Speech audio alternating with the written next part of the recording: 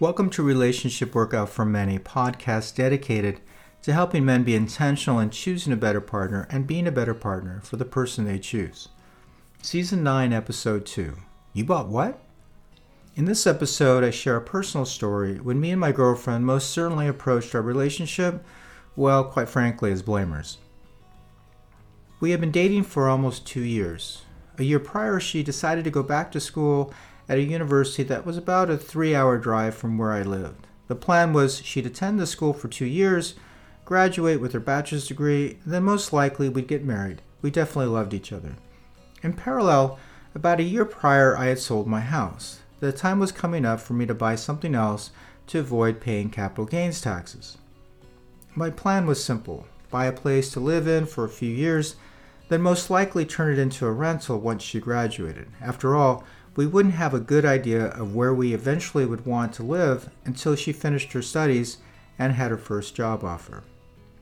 Definitely being a bit analytical, I created a spreadsheet that modeled 2 options. 1, buying a 2-bedroom condo, or 2, a small beat-up house on a big lot. My preference was to buy a house, given I thought it would be a better investment. Regardless, I really didn't have much money, so whatever I'd eventually buy would most definitely be at the bottom of the market. So over Christmas break, I tried to talk to her about her thoughts and preferences. I figured we'd eventually get married, so I thought it was important that she was involved with the entire process. I tried to talk to her about the various options. I even took her to see a few potential places. All the time she told me she didn't care. Quote, "It was my decision to make," unquote, she would say. On the first day of classes, her second semester, she abruptly made the decision to transfer back to a university near where I was living. That school started a week later, so she had the weekend to move. Given the short time frame, her only option was to move in with me. In parallel, I had found a real estate agent and started looking at houses. Again, I tried to get her to look at properties with me. Again, she was not interested.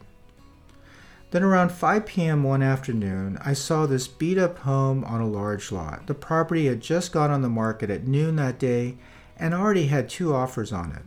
I had to make a decision right then if I wanted to put an offer down, as the owner was planning to review offers at noon the next day. The house was only going to be on the market for 24 hours. The house worked exactly into my model of a small house on a big lot in a great school district. This was all before cell phones, so I couldn't just call my girlfriend. Besides, I knew she was in class until later that evening. So I decided to put an offer on the house. By noon the next day, my offer was accepted. When my girlfriend saw the place, she went ballistic. How dare I buy a place where she might live the rest of her life without consulting her? And to boot, the place was a total disaster, which it was.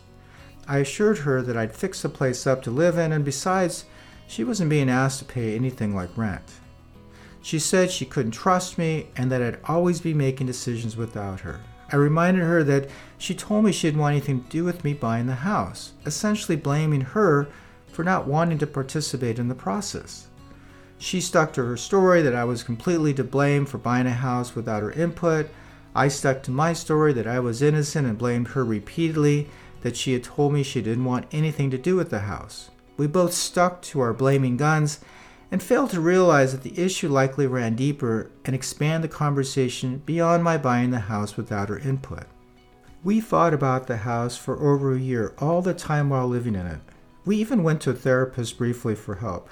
Nothing worked. Week after week, month after month, the same argument. Eventually, we gave up and broke up. And this was a wonderful lady I loved, and before my buying that house, I was convinced she'd someday be my bride.